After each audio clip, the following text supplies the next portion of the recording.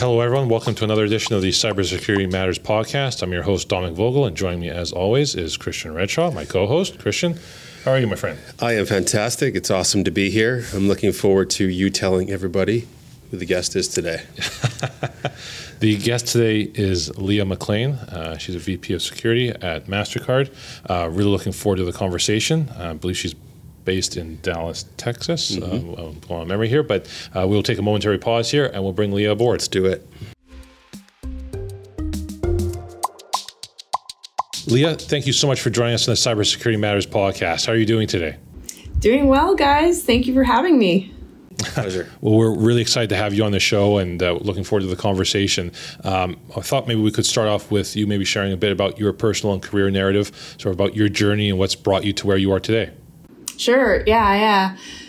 I think I've had more of an unconventional pathway. But, and it's funny because I think we don't fully realize the skill sets we might adopt earlier on. And then when we make a career transition, how actually those skill sets are valuable in that new direction. So I can, I guess, see that now, right? It's always in hindsight.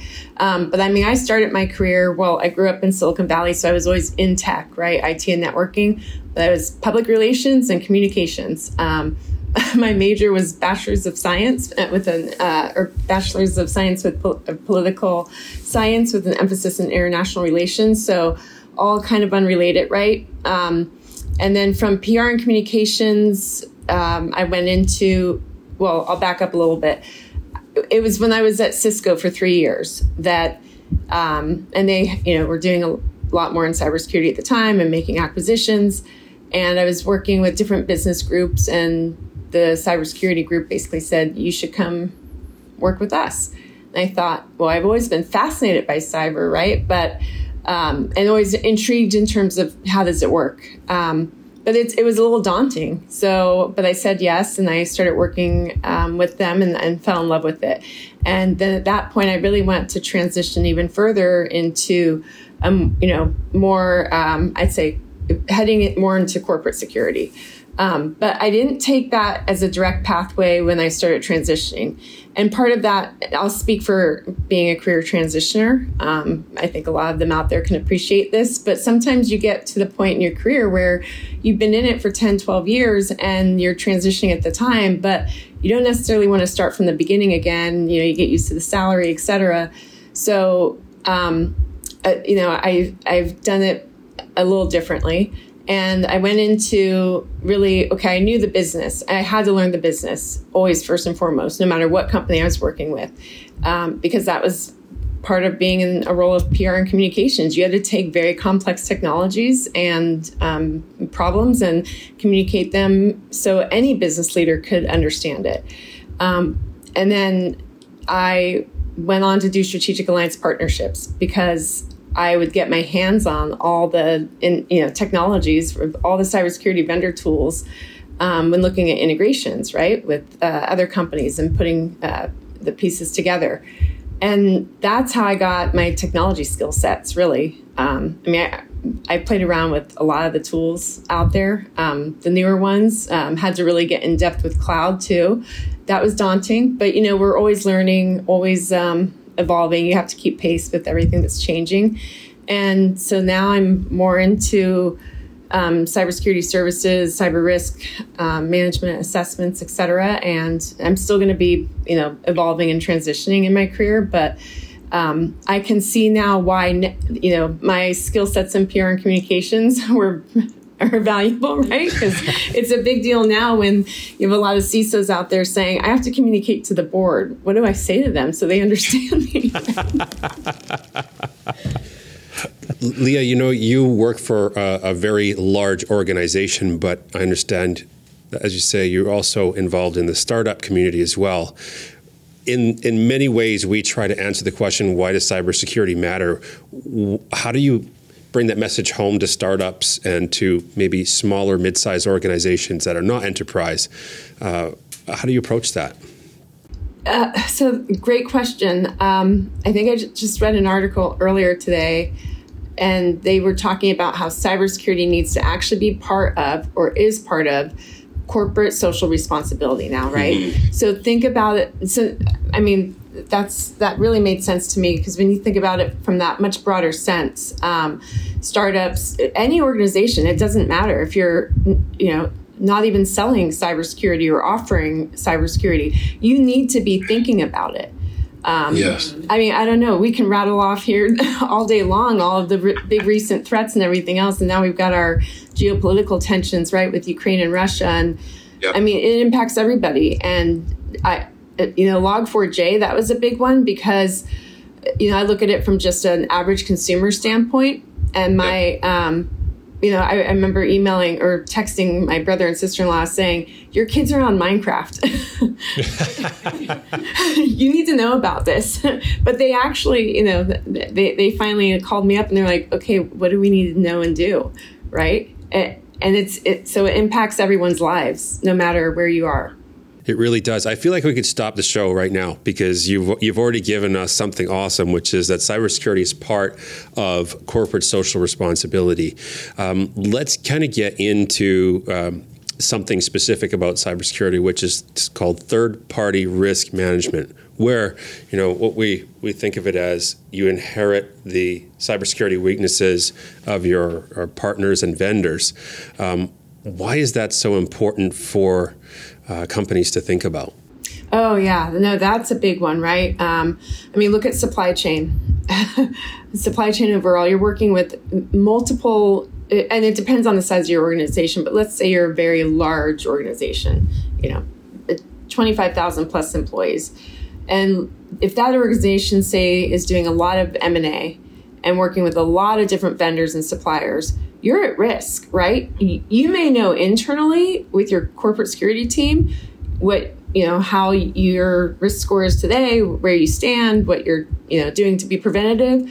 That's all good and fine, but do you know what you're taking on if you, say, acquire another company? If you work with another company and you have to have any integrations with them and technology, it's a big risk overall. So it's hugely important to not just be aware internally what's going on, but very much externally and who you're working with. And I think that'll be really interesting to see over time. And it probably will depend regionally or, different countries. If there's main mandates where they might say to that third party supplier, that they need to see where they are at in terms of their cybersecurity maturity or overall posture before they, sign again with them or continue working with them. So that's a huge one. We can rattle off names there of some companies that have been impacted lately where that's a big part of it, but it's very important. Agreed. Leah, going back to what you were mentioning earlier about sort of communicating with the board or with executives, when we're talking about maybe cybersecurity or cybersecurity metrics, let's say you are someone who does need to communicate cyber risk or cybersecurity to the board, what in your mind are areas that they should be focusing on, right? What are things that they should say or things that they shouldn't be saying? Yeah, and I would say this has definitely been a big topic of discussion. I think I've been hearing and even being part of to some degree in the last 2+ years. Well, maybe, yeah. More so ever, because it's so important when you think about having security be part of the board meetings, right? And being part of that C-suite. And how do we get there? And a lot of it is, how do we communicate to all the other executives and the board who aren't cyber experts and what matters to them in the business, right? We need to show to them what is done in security, information security, what programs you have in place, what you want to achieve, right? The budget and resources you need are actually going to enable the business. And so having the conversations where you're correlating your risk overall into tangibles on, if you don't do A, B, and C, your e-commerce site won't work for 5 hours and you will lose X amount of money, right? Quantifying it. I guess cyber risk quantification is one way to think about it. Those correlations, back to the governance, everything else, but relating it back to the business, that's the biggest part of it. And that's when you get people to start to really understand how it impacts them, right? Because every CEO and CFO can understand financial loss, and what that means to a business. For sure. And, on a similar vein, I know this is very true at the small and mid-sized business level. I mean, I imagine less so at enterprise level, but, there's still that perception with boards and with executives that cyber risk or cybersecurity is more of something that the IT guys deal with. They don't see it as a true risk or a business risk. What are your thoughts on that in terms of how it's sort of being perceived at different sizes of organizations, and how do we overcome that? Yeah, that's a good question. You think about GRC, for example, or IT and audit and financial risks and audits. And I think when you look at all of those different groups within an organization who are focused on risk, so I guess one, define risk and then define cyber risk, right? What does that look like? And then bring it all together from a company perspective. And I think when you can start having the CISOs working with the IT teams, the finance teams, the legal teams, the other business groups that are also responsible for risk, and you can put that into a narrative where cyber is very much a part of that and present together so that you can show how together you're going to, minimize risk overall, and then what you need to do that. I think that can be very powerful, and I think it's starting to happen today. I'll be interested to see where we go, say, in the next 2 to 3 years with that, but I think it's coming together more. Remember, we used to have the problem years ago. I might be dating myself in my career here, but security and IT didn't have a seat at the table together, right? It was always IT, and then security would say, wait, what? You did what? Why wasn't I there, right? Yeah. And so now if we can start to see, CISO, the security, the GRC teams, finance, legal, every other group that's responsible for risk at the table and bringing that story together, I think that's powerful. I completely agree, Leah. Now, I have 2 more questions to close us out here, and I want to talk about cloud security. So companies will be obviously having data in the cloud and using cloud applications. How would you describe the concept of shared responsibility?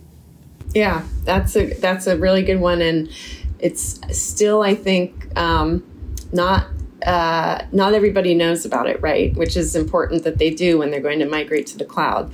But shared responsibility, and AWS has that, Azure, similar, different message, and Google GCP, very much that the responsibility is on and the onus is with your team internally. So those cloud providers will have a certain responsibility of their own, but then internally, that is your responsibility. So I guess just not the mindset of, well, great, I'm in AWS, for example, and I know they have security, so I'm clear.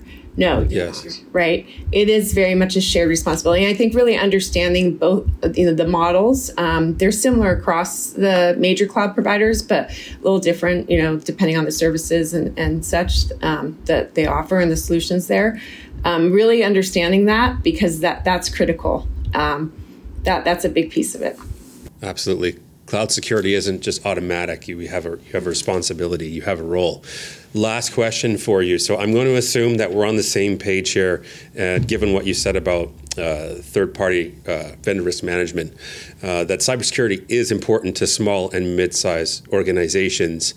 Practicing cyber hygiene and doing the basics is important. You coming from a huge organization, what would you say are those basics?